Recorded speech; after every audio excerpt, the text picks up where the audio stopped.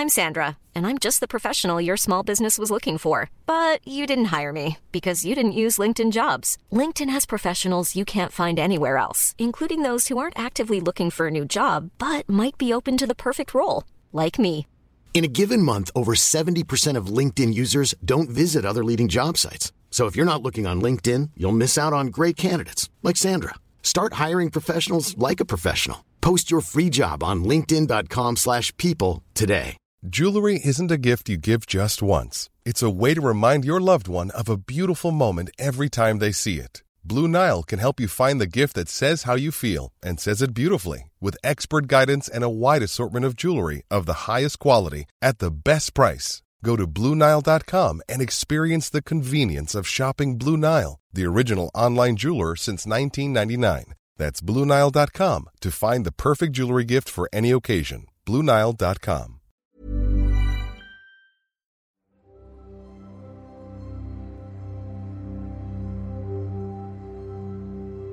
Hello, I'm Nate Fisher, and this is Timeline Tapes, the podcast made by the YouTube channel Timeline.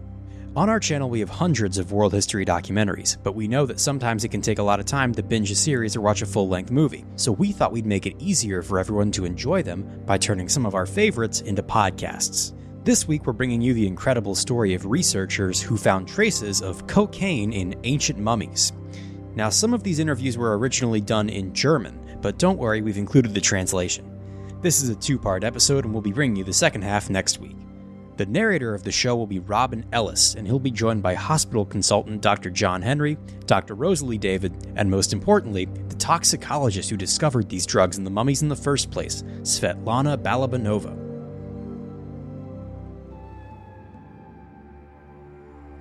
In the 21st dynasty of the Pharaohs, 3,000 years ago, there took place one night at a temple the funeral of Henut Tawi, the Lady of the Two Lands. Compared to the great rulers of Egypt, her burial was a modest affair. But just like the pharaohs, she too was mummified, and her body placed in the depths of a desert tomb, in the belief that it would give her immortality. And in an unexpected way, it has. Her mummified body waited throughout recorded history: the Greeks and Romans, the Dark and Middle Ages, the Renaissance, and Napoleon. Until in the early 19th century, her tomb was plundered. The King of Bavaria bought the ornate sarcophagus with the mummy inside. He gave it to a museum in Munich, where, for another century, Henut Tawi lay undisturbed. Then, 4 years ago, a German scientist, Dr. Svetla Balabanova, made a discovery which was to baffle Egyptologists and call into question whole areas of science, from archaeology to chemistry and botany. She discovered that the body of Henut Tawi contained large quantities of cocaine and nicotine. The surprise was not just that the Egyptians had taken drugs, but that these drugs come from tobacco and coca, plants completely unknown outside the Americas until thousands of years later, unheard of until Sir Walter Raleigh introduced smoking from the New World, or until cocaine was imported in the Victorian era. It was seemingly impossible for the ancient Egyptians to get hold of these substances. And so began the mystery of the cocaine mummies.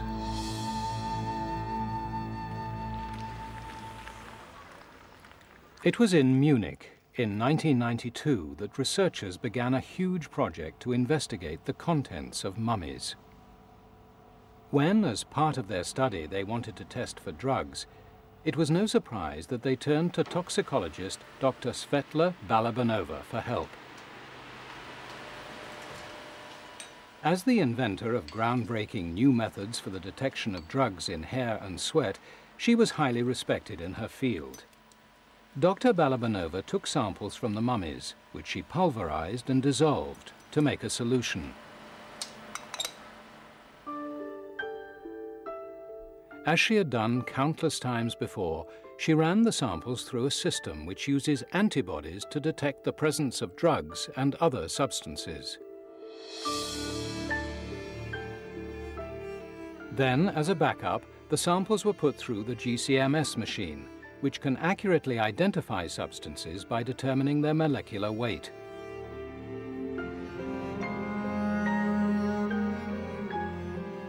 As the graph emerged with peaks showing that drugs were present, and as the printer spewed out the analysis of just which drugs, something seemed to have gone very wrong. The first positive results, of course, were a shock for me. I had not expected to find nicotine and cocaine, but that's what happened. I was absolutely sure it must be a mistake.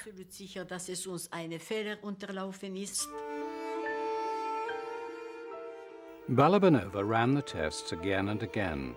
She sent fresh samples to 3 other labs, but the results kept being confirmed.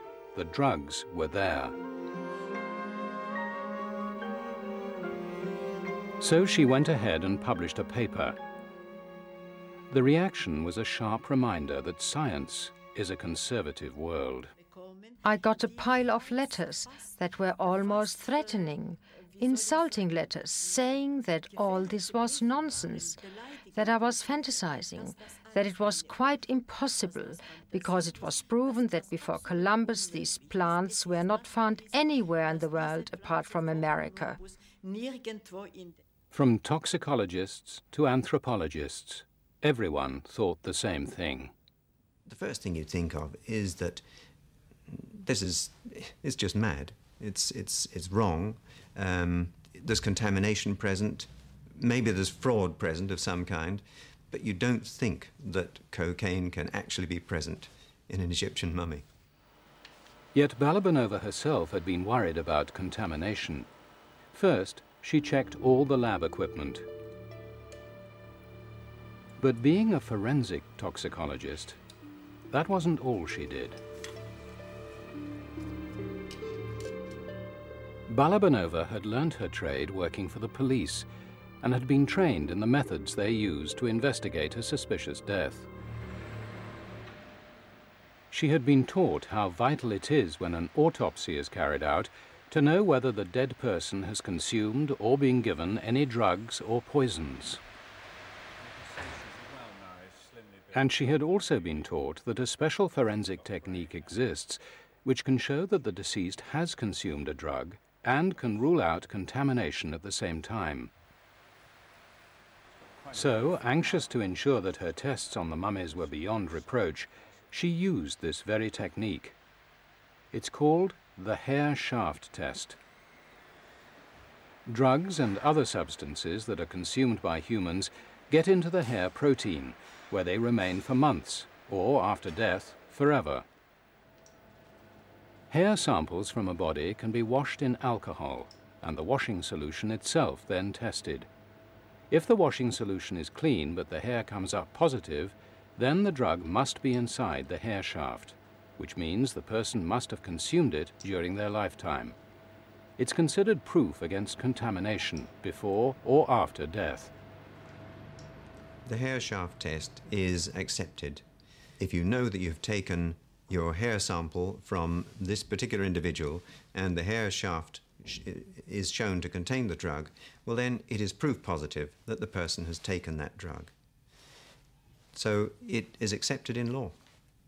It's put people into prison. The hair shaft test on the bodies of a couple in Jersey showed their 2 sons had drugged them before killing them. And aside from the Newell case, the technique has been used in countless others over the last 25 years. Since it's also used for drug tests on addicts, company employees, and in sport, to suggest it could produce false results was for Balabanova unthinkable. There's no way there can be mistake in this test.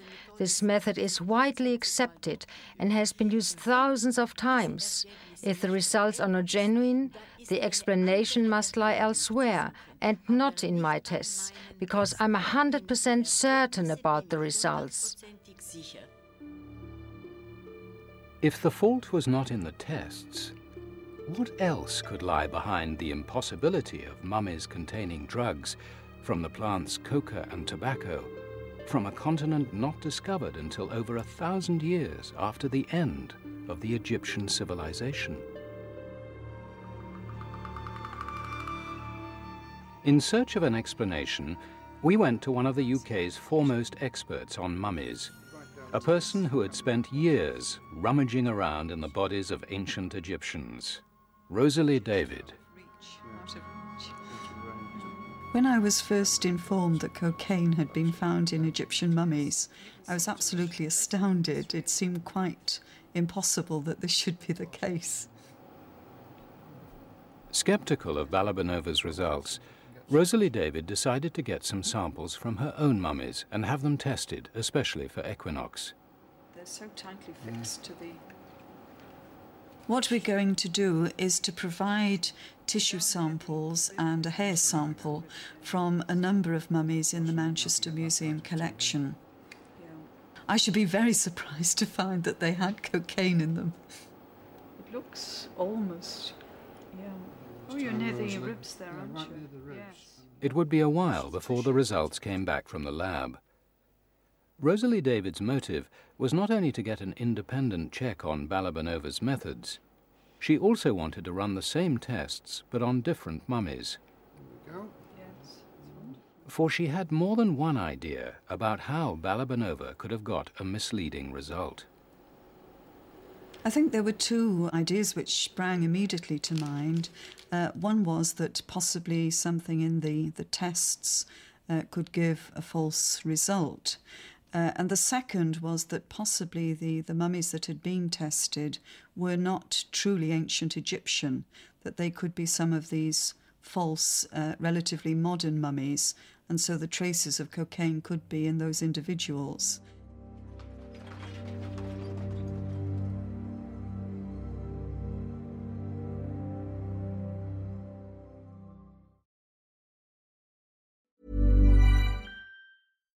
If you're looking for plump lips that last, you need to know about Juvederm lip fillers. With Juvederm Volbella XC and Juvederm Ultra XC, your lip look, whether it's subtle or bold, can last up to 1 full year with optimal treatment and no additional maintenance. Find a licensed specialist and see if it's right for you at Juvederm.com today. That's JUVEDERM.com.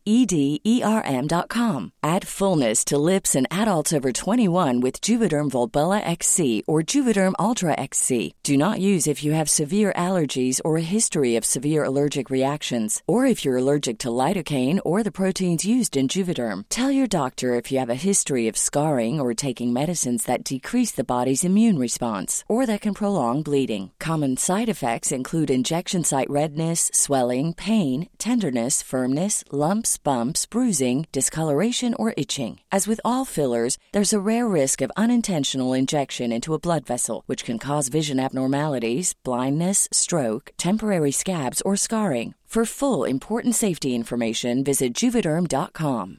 You should celebrate yourself every day, but some days you should celebrate with jewelry. Whether you want to commemorate an unforgettable moment or just bring some added sparkle to your collection, Blue Nile can offer you expert guidance and a wide assortment of jewelry of the highest quality at the best price. Go to BlueNile.com today and experience the ease and convenience of shopping Blue Nile, the original online jeweler since 1999. That's BlueNile.com. BlueNile.com.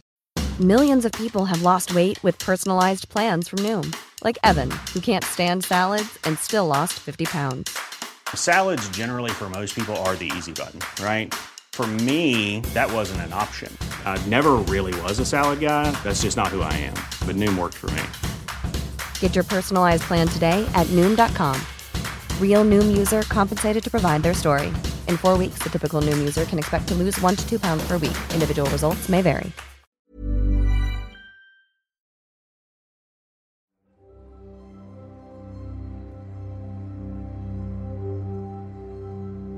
Welcome back to Timeline Tapes, where we're continuing our exploration into the history of the cocaine mummies. What Rosalie David was referring to happened in Egypt in Victorian times. It was a gruesome operation to supply the antique dealers of Luxor. When 19th century travelers began to descend on Egypt in search of mummies and other valuables, the dealers might not always have the genuine article available. And so the crudely mummified body of a recently dead Egyptian might be procured instead. For a shriveled corpse would greatly increase the value of a genuine but empty sarcophagus. Sometimes collectors would buy only limbs or other mummified spare parts. These are doubly suspect, for the trade in fake mummies, particularly separate heads and limbs, has an even older origin. Eating the flesh of mummies was a common 16th century practice in Europe. People believed the mummies contained a black tar called bitumen, and so thought powder made from the ground-up bodies would cure various illnesses. This is the very origin of the word mummy, from the Persian for bitumen, mumia. And although it actually made people sick, a roaring trade in powdered mumia grew up, supplied by body parts and tissue shipped in bulk from Egypt. The temptation to resort to fakes was high. Very soon, the demand outstripped the supply, and certainly in the 16th century, a French physician undertook a study of this trade, and he found that, in fact, they were burying the bodies of convicted criminals in the sand. They were producing mummies, and these then became a source for the medicinal ingredient. Could it be that the mummies Balabanova had tested were fakes? Carbon dating on mummies often produces incorrect results, so archaeologists rely on the provenance, knowing what tomb and excavation the mummy comes from, and on examining the mummification techniques.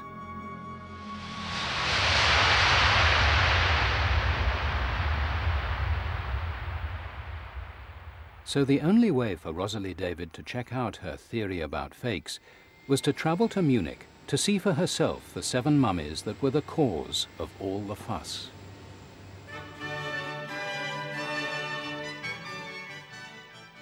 The Munich mummies, as they are known, belong to the city's Egyptian Museum, which is housed in the old palace of King Ludwig I of Bavaria, who started the collection. Inside the museum, Rosalie David found the sarcophagus of Henut Tawi, the Lady of the Two Lands.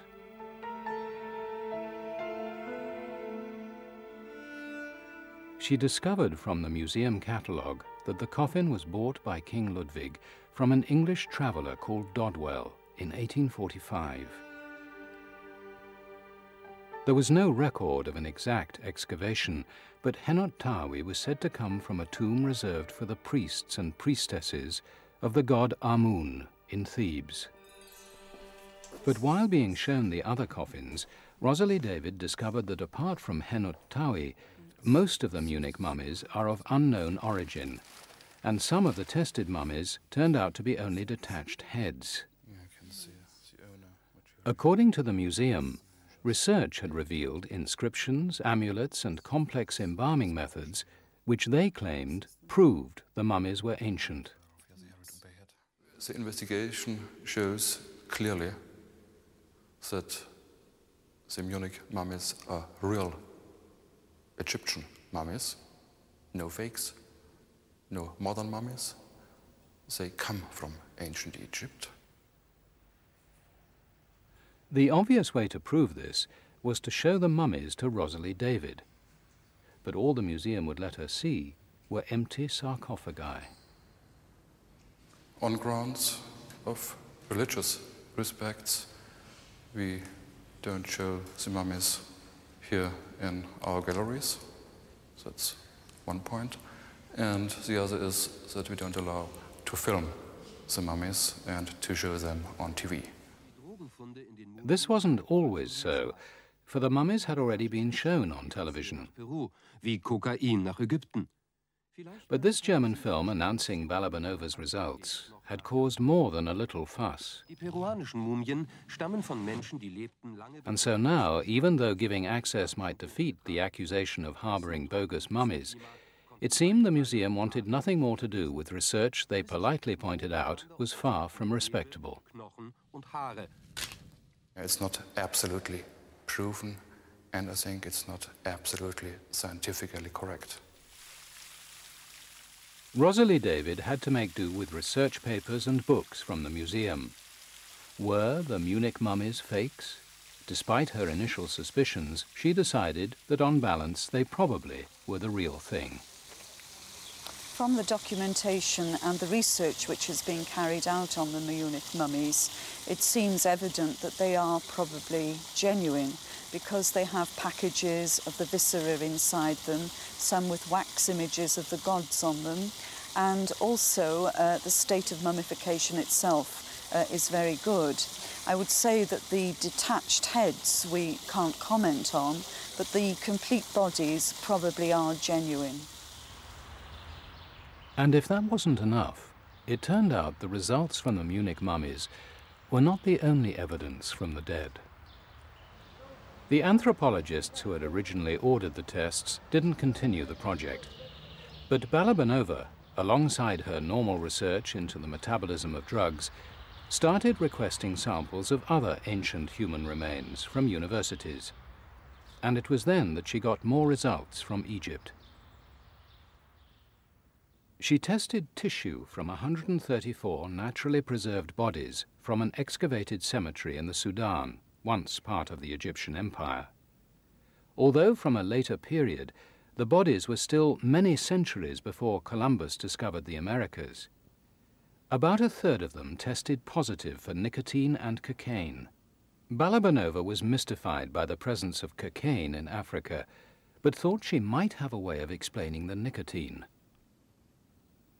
As well as Egypt and the Sudan, she also tested bodies from China, Germany and Austria, spanning a period from 3700 BC to 1100 AD. A percentage of the bodies from all these other regions also contained nicotine. I continued to work on it because I wanted to be sure about my results.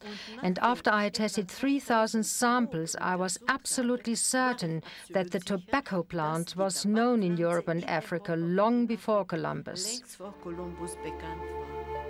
Far from being solved, the mystery that began in Egypt was spreading. Balabanova was suggesting that an unknown type of tobacco had grown in Africa, Europe and Asia thousands of years ago. But every schoolchild knows that tobacco was discovered in the New World.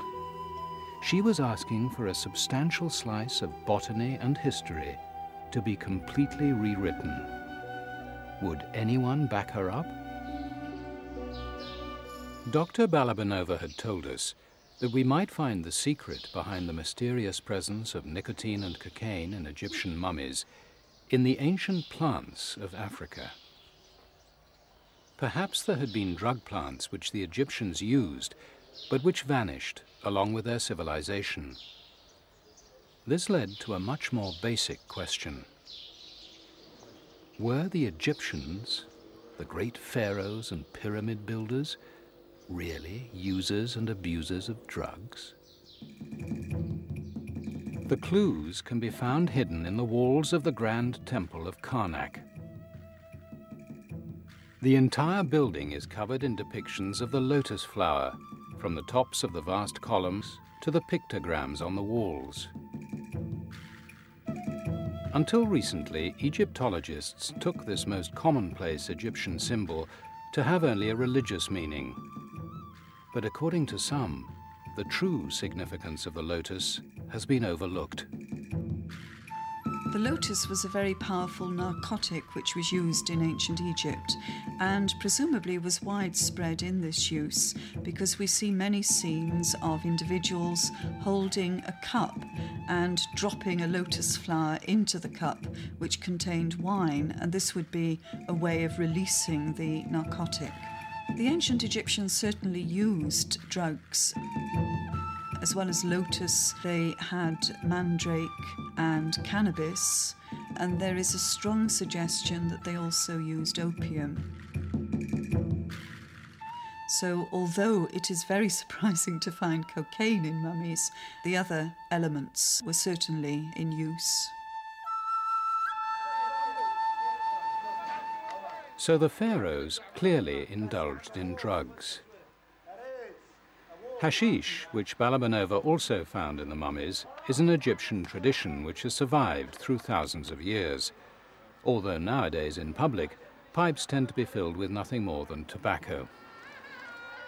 By contrast, the narcotic blue lotus flower, once so essential at parties, is now on the verge of extinction. And if it could disappear, why not other drug plants? We decided to pursue Balabanova's unusual theory that an ancient species of tobacco might once have grown in the Old World. Small amounts of nicotine are present in a wide variety of plants and foods, but the high concentrations sought by smokers can only be found in tobacco. That's all from this episode of Timeline Tapes. We'll be back next week with the second half of the story. But as always, if you just can't wait for some more history docs, then just head over to our YouTube channel. If you want to contact Timeline Tapes, you can email us at timeline@little.studios.com, and you can also follow us on Instagram and Facebook. Those are both at TimelineWH. If you like this episode, please subscribe wherever you get your podcasts. And if you want to, give us a 5-star rating and write a review as well. I've been Nate Fisher. This has been Timeline Tapes. Let's go down in history together.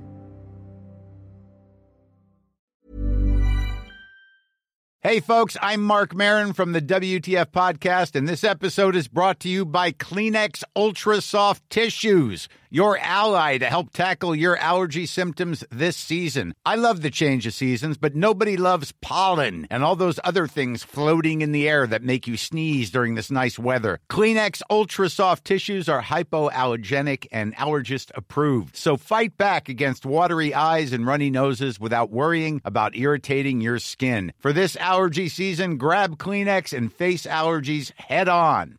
Even when we're on a budget, we still deserve nice things. Quince is a place to scoop up stunning high-end goods for 50 to 80% less than similar brands. They have buttery soft cashmere sweaters starting at $50, luxurious Italian leather bags, and so much more. Plus, Quince only works with factories that use safe, ethical, and responsible manufacturing. Get the high-end goods you'll love without the high price tag with Quince. Go to quince.com/style for free shipping and 365-day returns.